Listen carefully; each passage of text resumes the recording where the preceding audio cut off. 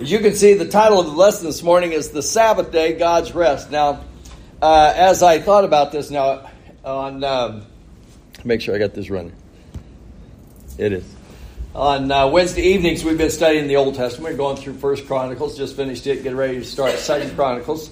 And we've been talking about some of those feast days. And, of course, one of them certainly would be the Sabbath. That's a holy day that God has given. I also recognize that sometimes when you say, I'm going to preach on the Sabbath, people are kind of like, we've heard that before. I'm going to ask you to stay with me for a moment. Maybe this will be just a little bit different approach than maybe what you've considered in regards to the Sabbath previously. So I'm going to go ahead and pull up this slide so we see kind of where we're headed here. The Sabbath, what is it? When they initially was given it, it was like they would have to be taught. What was that?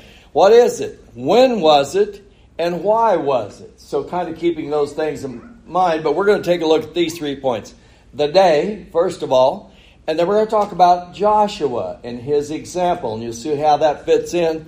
And then we're hopefully by the time we get finished this morning, you'll say, wow, the Sabbath, it's more than just a day. So let me ask you as we get started this morning. Whenever someone mentions the Sabbath, what do you think of? Well, I think maybe initially you're going to say, there was a day. And if you press it just a little bit further, you'll say, it was the seventh day. And then if you press it again, you might say, that was Saturday.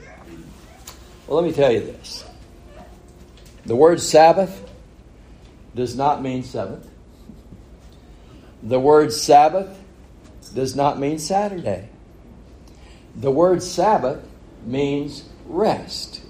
Now, are all of those connected? Yes, they are. As God institutes it within His Word, then we come to understand how that's all tied together. But keeping in mind this just initially, the word Sabbath means rest.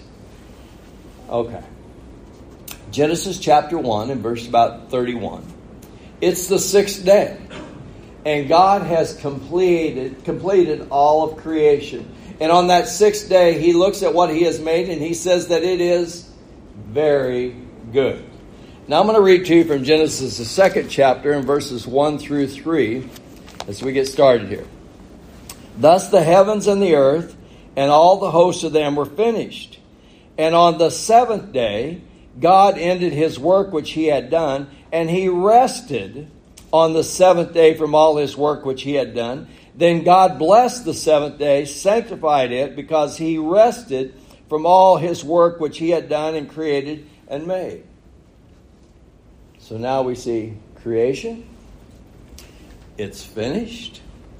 And now there's a seventh day after that. And He rests. He mentions that. Notice Genesis chapter 2 and verse 15. Genesis 2 and verse 15. Then the Lord God took the man and put him in the Garden of Eden to tend it and to keep it. Let me tell you what Young's literal translation says for Genesis 2 and verse 15. Jehovah God took the man and caused him to rest in the Garden of Eden, to serve it and to keep it. You see that? God rested from creation. He took man and placed him in the garden. God rested from His work, and Adam rested in his work. Can you see that? He rested in what God had completed. Later, the Sabbath day will be important to the Jewish religion. But on that day, in Genesis chapter 1 and Genesis chapter 2, it is God that rests from His work. He rests from His creation. Later, in Exodus, the 20th chapter, is when you will see God will then institute the Sabbath day. The fourth commandment, remember the Sabbath day to keep it holy. And in Exodus chapter 20, about verses 8 through 11, which Kenny read this morning, he will recall creation. So as God gives them that commandment there at Sinai, one of the reasons why they keep that day is so they might remember creation. But Kenny went ahead and read from Deuteronomy, the 5th chapter, about verses 12 through 15, and he restates all those things, plus he adds something in verse 15. Recall that at that time you were slaves. God redeemed you. So as you keep the Sabbath now, not only do you think about creation, you also think about the fact that God redeemed you. There's creation and there's redemption. And so that day you will remember these things. Leviticus. I want to read from Leviticus chapter 23. This is 1 through 3. And the Lord spoke to Moses, saying, speak to the children of Israel and say to them, the feasts of the Lord which you shall proclaim to be holy convocations. These are my feasts. Verse 3. 6 days shall work be done, but the seventh day is a Sabbath of solemn rest, a holy convocation. You shall do no work on it. It is the Sabbath of the Lord in all of your dwellings. It's creation. It's redemption. Now it's a holy convocation. This is a holy day for assembly. We talked a little bit about holy last week, so I want to remind you of it here. Things become holy as they are associated with, connected to God. Here's a day that is connected to God. Therefore, he is saying this is a holy day. We talked about the ground that Moses was standing on. God said, take off your sandals because you are standing on holy ground. This ground is associated with God. We've been studying about the temple on Wednesday nights. The things that were in that temple, the utensils and so forth that were used, they were to be holy. They are associated with service in connection with God. God told Israel, I am holy, therefore you shall be holy. His people associated with him became holy. Can you see that? Here's a day, there's a place, there's a time, there's people, there's things. And they become holy as they are connected to, associated with God. That's what makes them holy. So now, in Exodus, the 20th chapter, God says, remember the Sabbath day. Remember that day that I rested. Think about creation. Think about redemption. I'm giving you this time. And it is a holy convocation. A time to come together to worship. Remember. And you assemble. So as you put those pieces together, you see what he's talking about. When he's talking about it being a holy day. And it's the Sabbath. So now then, Genesis chapter 2 mentions that day that God rested. Now let me ask you this question. In Genesis chapter 2, who rested? God did. After Genesis chapter 2, you don't see anybody resting until you get to Exodus, the 16th chapter. There is no place that I can find, and I would encourage you to search. Look through Genesis and look through Exodus, clear up to chapter 16, and think about creation, and think about Adam, and think about Noah, and think about Enoch, and think about all the others. Which one of those guys did God ever tell them, I want you to observe the Sabbath? It's not there. But now then we come to Exodus, the 16th chapter. And they are on their way to Sinai. God, a lot of time has passed.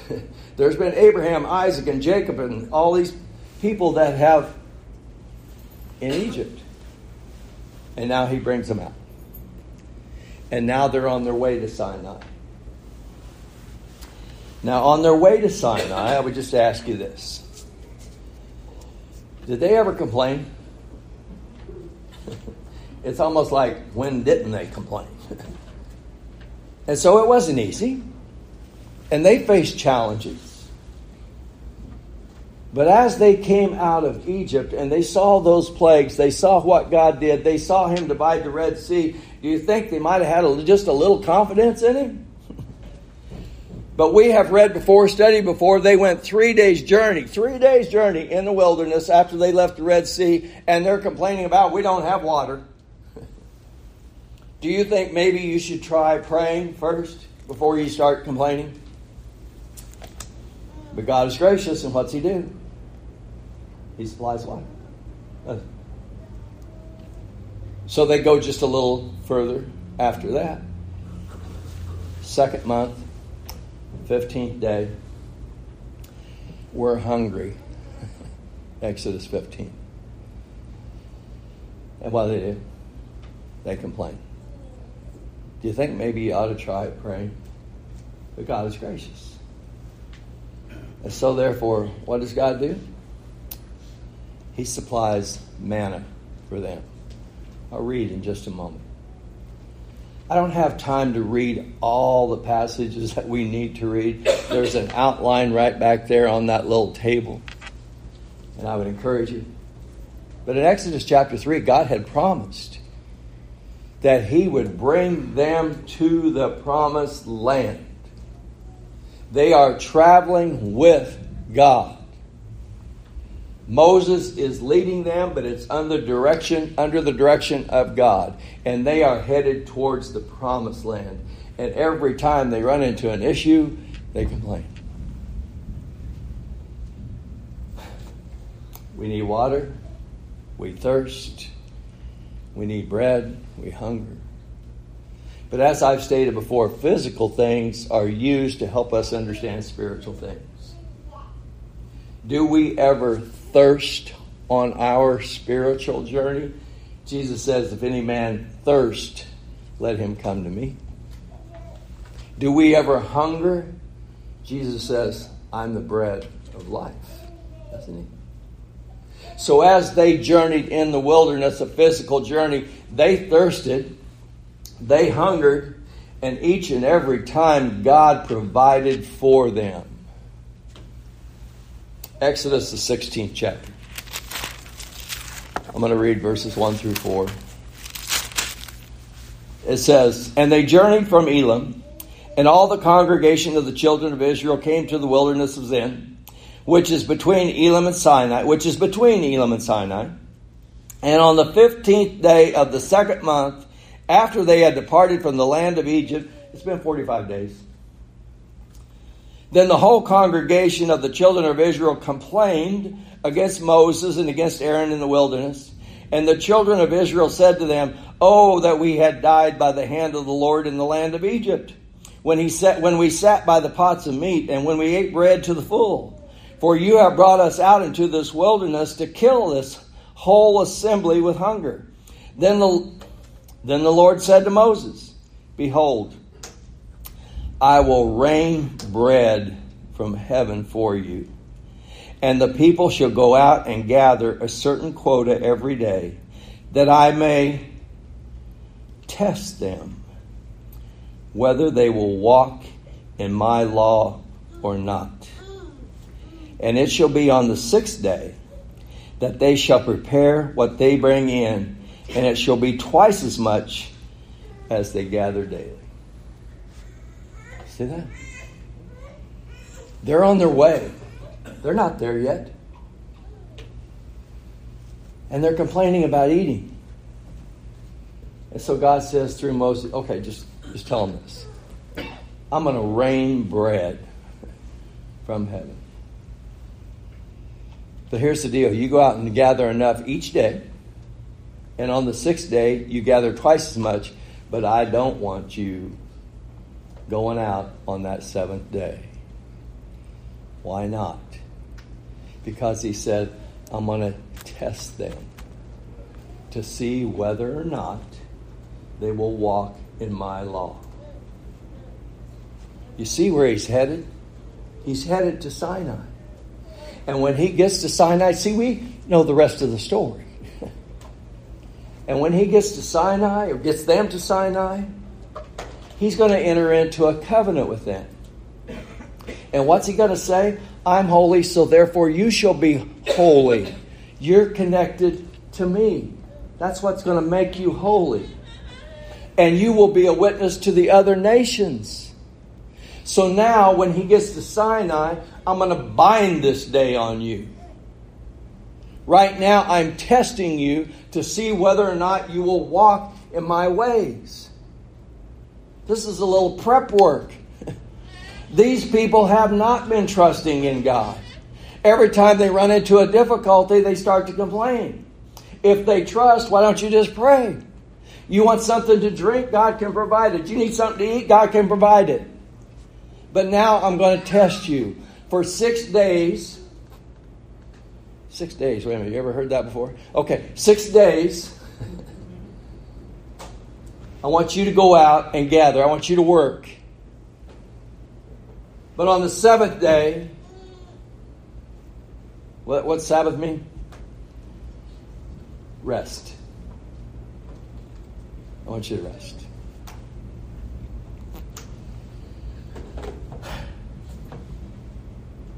Genesis 2.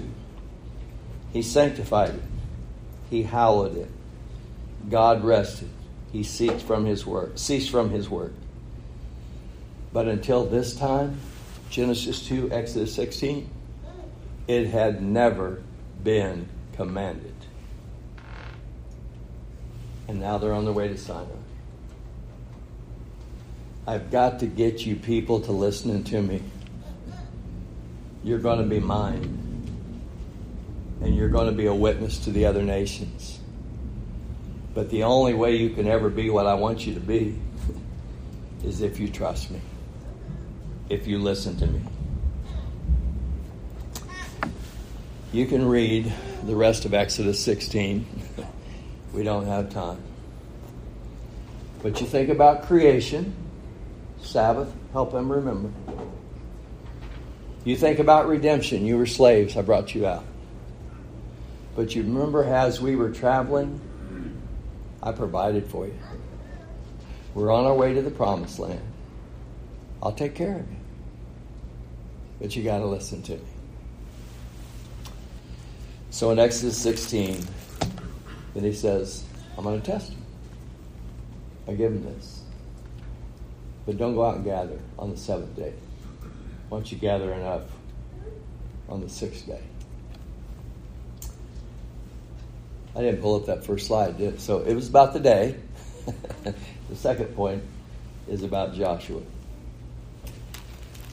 I'm going to turn over to the book of Hebrews. Kind of fast forward here. Hebrews chapter 4.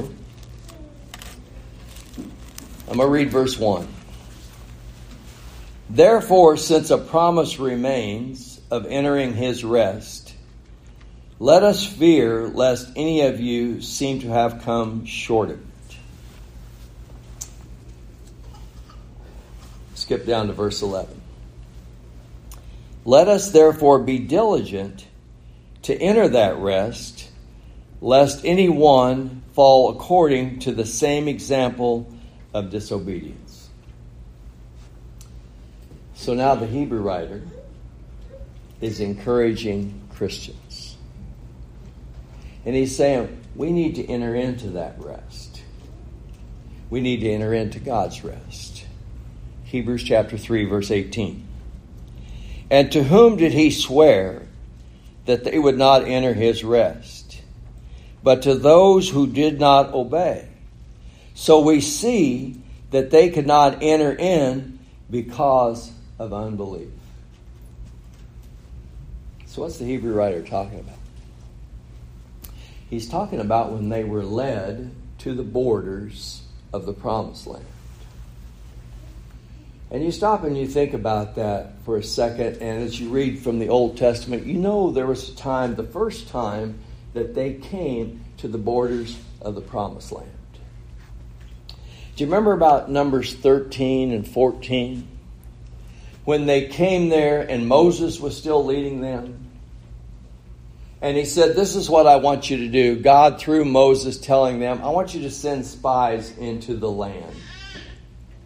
I want you to check it out because I'm getting ready to lead you in there. We're going to take this land, but there's people in there that we're going to have to drive out. But this is that land flowing with milk and honey that I've told you about back in Exodus chapter 3. And I've brought you along. I have delivered you every step of the way. And now we are here and we're getting ready to end in. I want you to go, these 12 spies, check out that land, come back, give a report. So they go and they're gone for 40 days. And they come back. And what do they say? They say, you know that land? It's just like he said. It is a land flowing with milk and honey. But the cities are fortified. And there's giants in the land. We can't do it.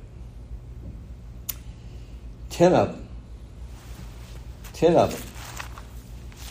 said they couldn't do it.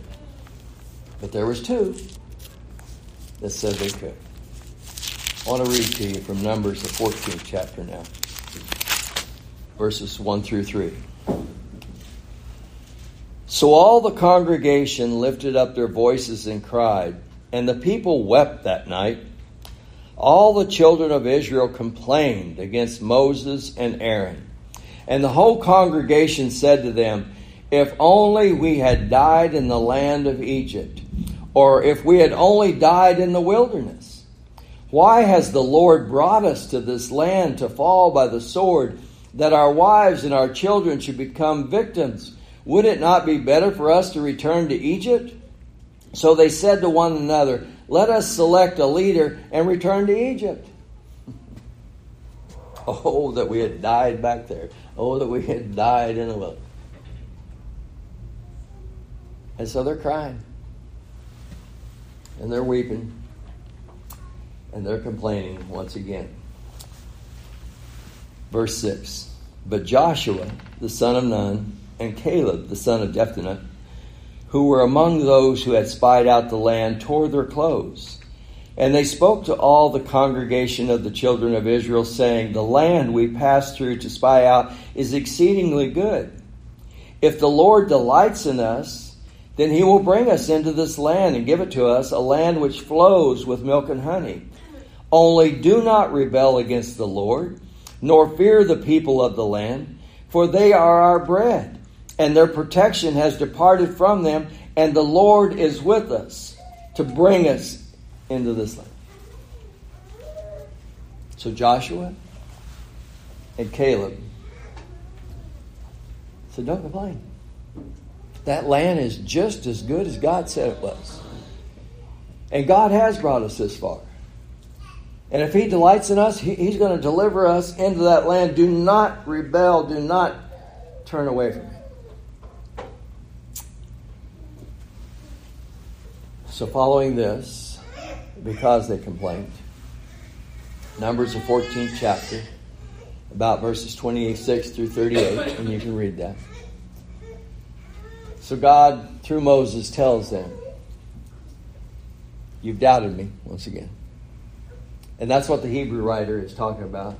They didn't enter in because they disobeyed and they didn't believe. So now Moses says, those wives, those children, you said we're all going to die out here. I'm going to tell you who is going to die out here. Everybody from 20 years old and up is going to die in this wilderness. And those young ones, they'll be the ones that I actually bring in to this land. And so they spent the next 40 years wandering in the wilderness till all that generation died off. And then Moses died. And then Joshua will bring them back to the borders of that land again. And we learn a lot from Joshua, don't we? And one of the most famous statements that is tied to Joshua is Joshua chapter 24 and verse 15. You remember it? Choose this day whom you will serve. The gods who our fathers served beyond the river, the Amorites. But as for me and my house, we will serve the Lord. That's what Joshua says. You can choose. Serve whoever you want. But as for me and my house, we will serve the Lord. You know, Joshua is an amazing example, and there's other passages that are connected with him, and I'll just mention one other. And here's a story that I think is familiar with a lot of us. It's once again while they were traveling, and the Amalekites attacked them. And so God, through Moses once again, Moses spoke to Joshua, and he said, go and gather certain men and go out and fight against them. And so Joshua, he doesn't hesitate. He just goes and gathers the men, and they go out against the Amalekites. And Aaron and Hur and Moses go up on the mountain to watch over the battle. Remember that? And as long as Moses kept his arms up, guess who's winning? It's Israel. But when he gets tired, guess who's winning? It's the Amalekites. So Aaron and Hur, they pick his arms up. They set him on a rock. And they hold his arms up. And Israel prevails. Joshua wins that battle. What's that tell you? Well, did God tell them to do something? Yeah, they did. So did they obey him? Yeah. You got against him, you'll win. And there's Joshua. And he's fighting for the Lord. But why do you think Moses was up there holding up his arms? Who does the battle belong to? The battle belongs to the Lord. So why was he there? Yeah, Joshua, I want you to go fight. I want you to put forth every effort that you got. But I want you to know the battle belongs to the Lord. You see that? Numbers. 17th chapter, or Exodus. I'm in the wrong book. Exodus 17. I did tell you that story was from Exodus, didn't I? Or did I say Numbers? It's from Exodus. Exodus 17. Now verses 13. This is after the battle. This is after they've won. This is after Joshua has gone out to fight. So Joshua defeated Amalek and his people with the edge of the sword. Then the Lord said to Moses, write this for a memorial in the book and recount it in the hearing of Joshua, that I will utterly blot out the remembrance of Amalek from under heaven. Wow. Wow. Hey, Moses, what happened here today?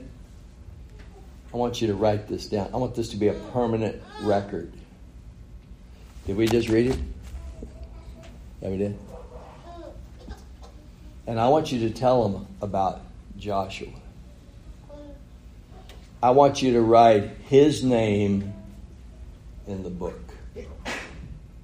Can you see that?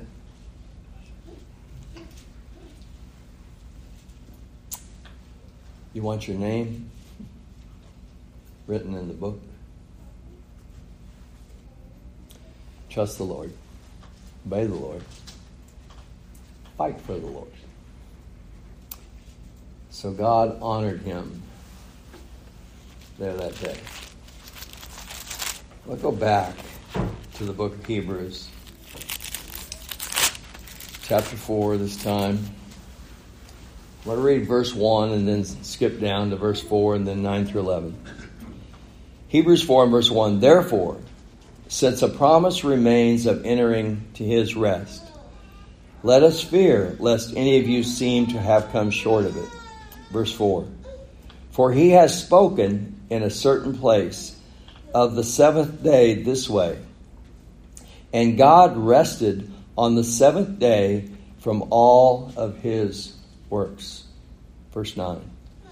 There remains, therefore, a rest for the people of God. For he who has entered his rest has himself also ceased from his works. God ceased from his works, and then he placed man in the garden. Young's literal translation says he rested him there. Can you see that? God's completed works, and man rested, placed in what God had done. You know what the Hebrew writer has been arguing from the very beginning? That Jesus is greater. He's greater than Moses. He's greater than the angels. And who does he want them to trust in? Jesus. And what does he want them to trust about him? His works and what he has done. So that we stop striving for salvation on our own and trust him for what he has done. Matthew the 11th chapter.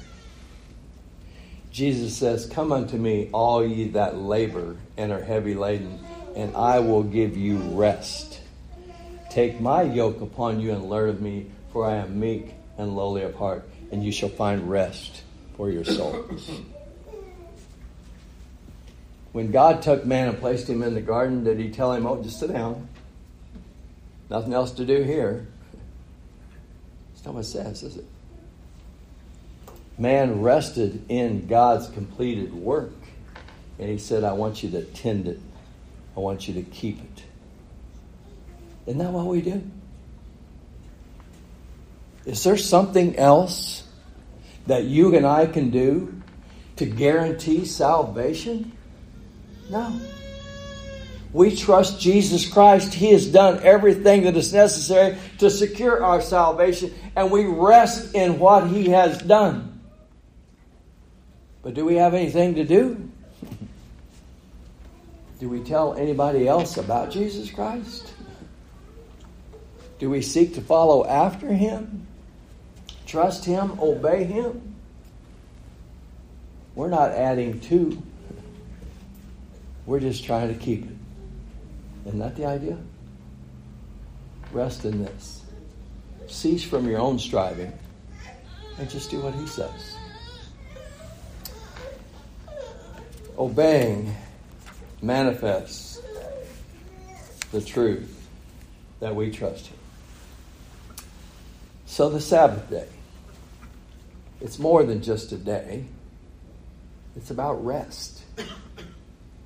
Each day, God saw his work. And at the end of each day, he declared it good. And then there was evening, and there was morning, and then the next day. And at the end of that one, God once again declared it was good. Until he came to the sixth day when it was completed, when it was finished, and he said, it was very good.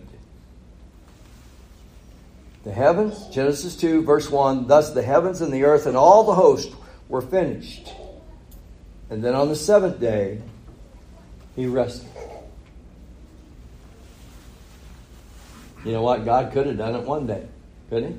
He's God. Could have done it one day. But rather, he did it 6.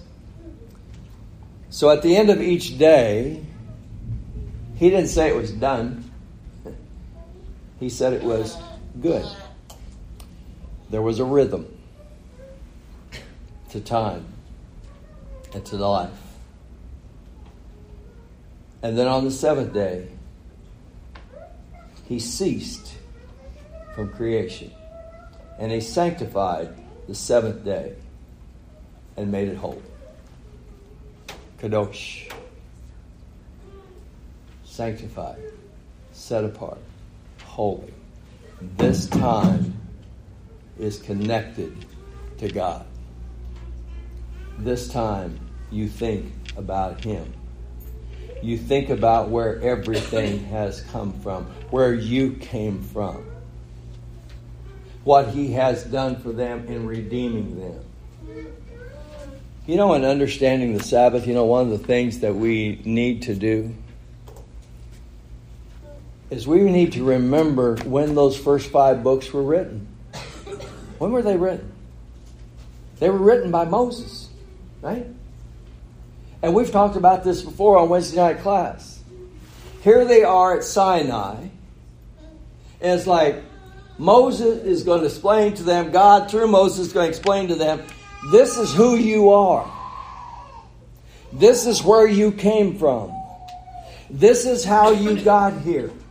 And now I am giving you religion. And one of the things that I'm giving you is the Sabbath. And I want you to keep it. It's a holy day, separate, set apart this time so that you can focus on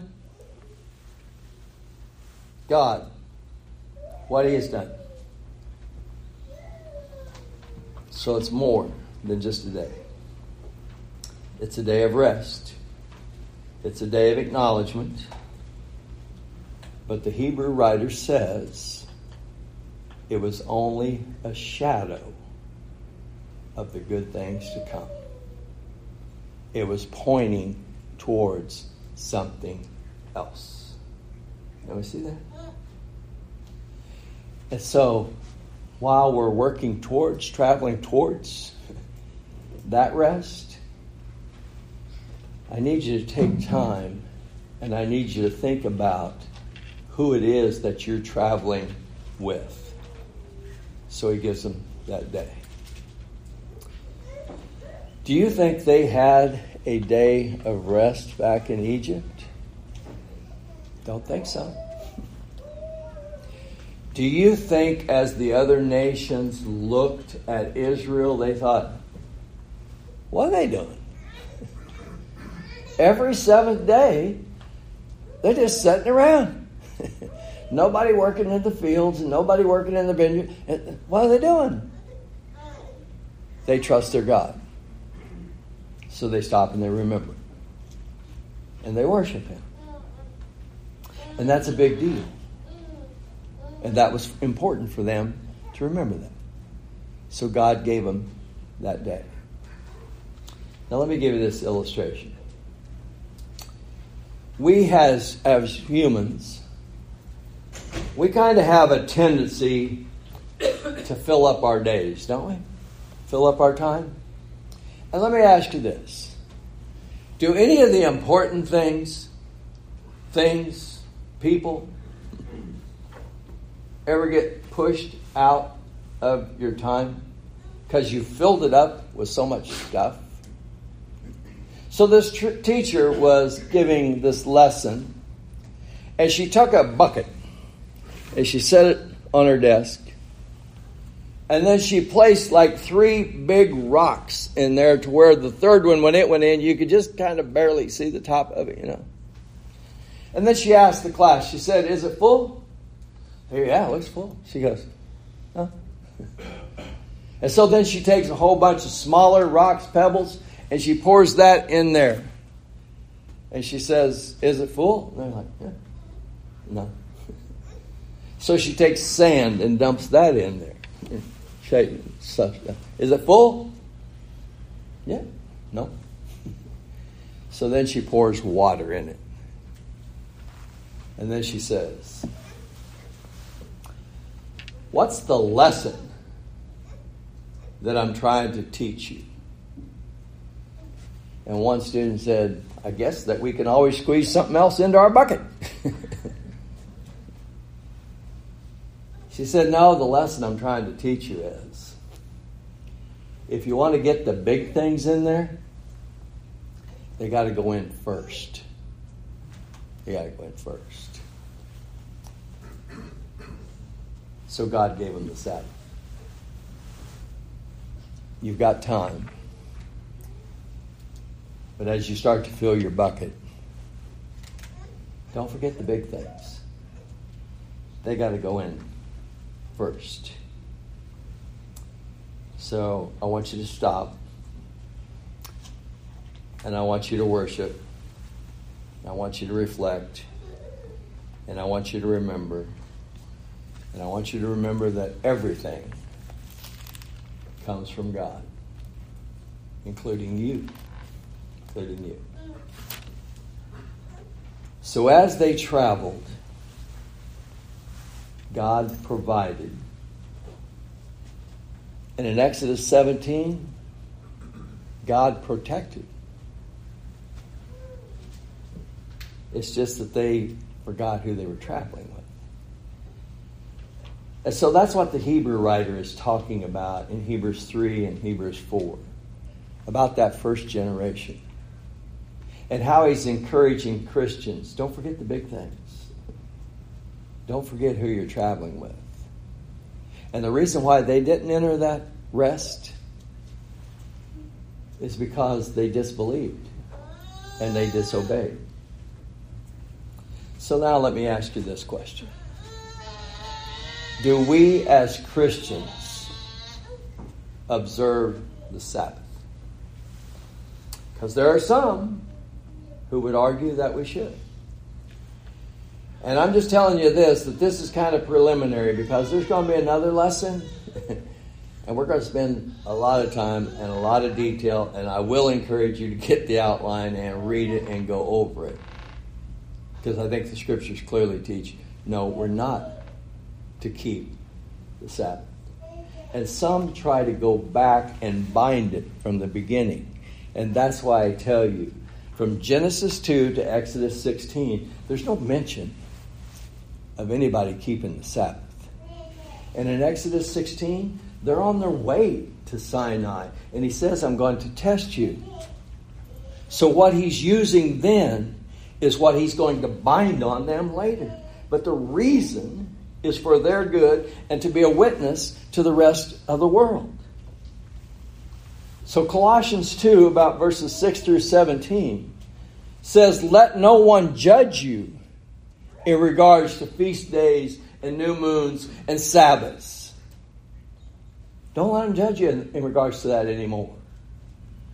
And in verse 14, he took it out of the way, having nailed it to the cross.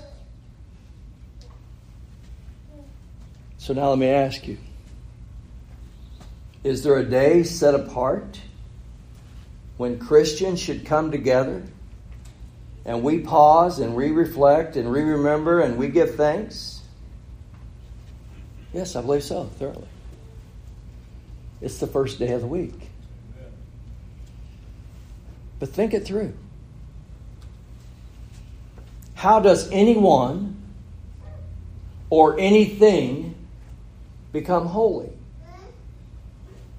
It's through association, connection to God. And so God tied the Sabbath for Israel back to creation. And when they came out of Egypt and when he brought them out, he said, I want you to remember creation. I want you to remember redemption. So in the New Testament, Christians, is there a day that's associated with God? What day did Jesus come forth from the grave? First day of the week, right? Acts 20, when did Christians come together to break bread? First day of the week, right? 1 Corinthians 16, verses 1 and 2, when did they take up the collection? First day of the week, right? When you put those passages together, does it seem like that day is associated to, connected to God? That's when Jesus came forth from the grave, isn't it? First day of the week. And Jesus said, if you've seen me, you've seen the Father. John chapter 1, verse 14. He was God. The Word became flesh. He was God in the flesh. Which day is connected? Which day is holy for Christians? First day of the week, isn't it? So Revelation 1 and about verse 10. What do you think John had in mind when he said he was in the Spirit on the Lord's day? What day do you think that was? First day of the week? Yeah. I think there's clearly a day. Now, we don't have the same laws as what God bound on them in regards to the Sabbath. But we have a day. And we come together. And we worship. And we remember. And we reflect. When did it change? Sometimes people ask. Right there in the first century. And some people will say, oh yeah, but Paul went into the synagogue on the Sabbath. Well, I would just ask, what was he doing in there? Was he trying to convince more people to become Jews? He was trying to convince Jews to become Christians. And over time, that's exactly what you see transpiring and happening. And we'll talk about it in more detail in that next lesson that's coming. But the Sabbath day, God's rest. And what we first read about in Genesis 2 and what is bound in Exodus 20, Paul says the law was a shadow of the good things to come. It was pointing forward to something better, that eternal rest. I'm going to extend the invitation to any and all that are here. And if you need to respond to the Lord in any way, you let us know while together we stand and while we sing.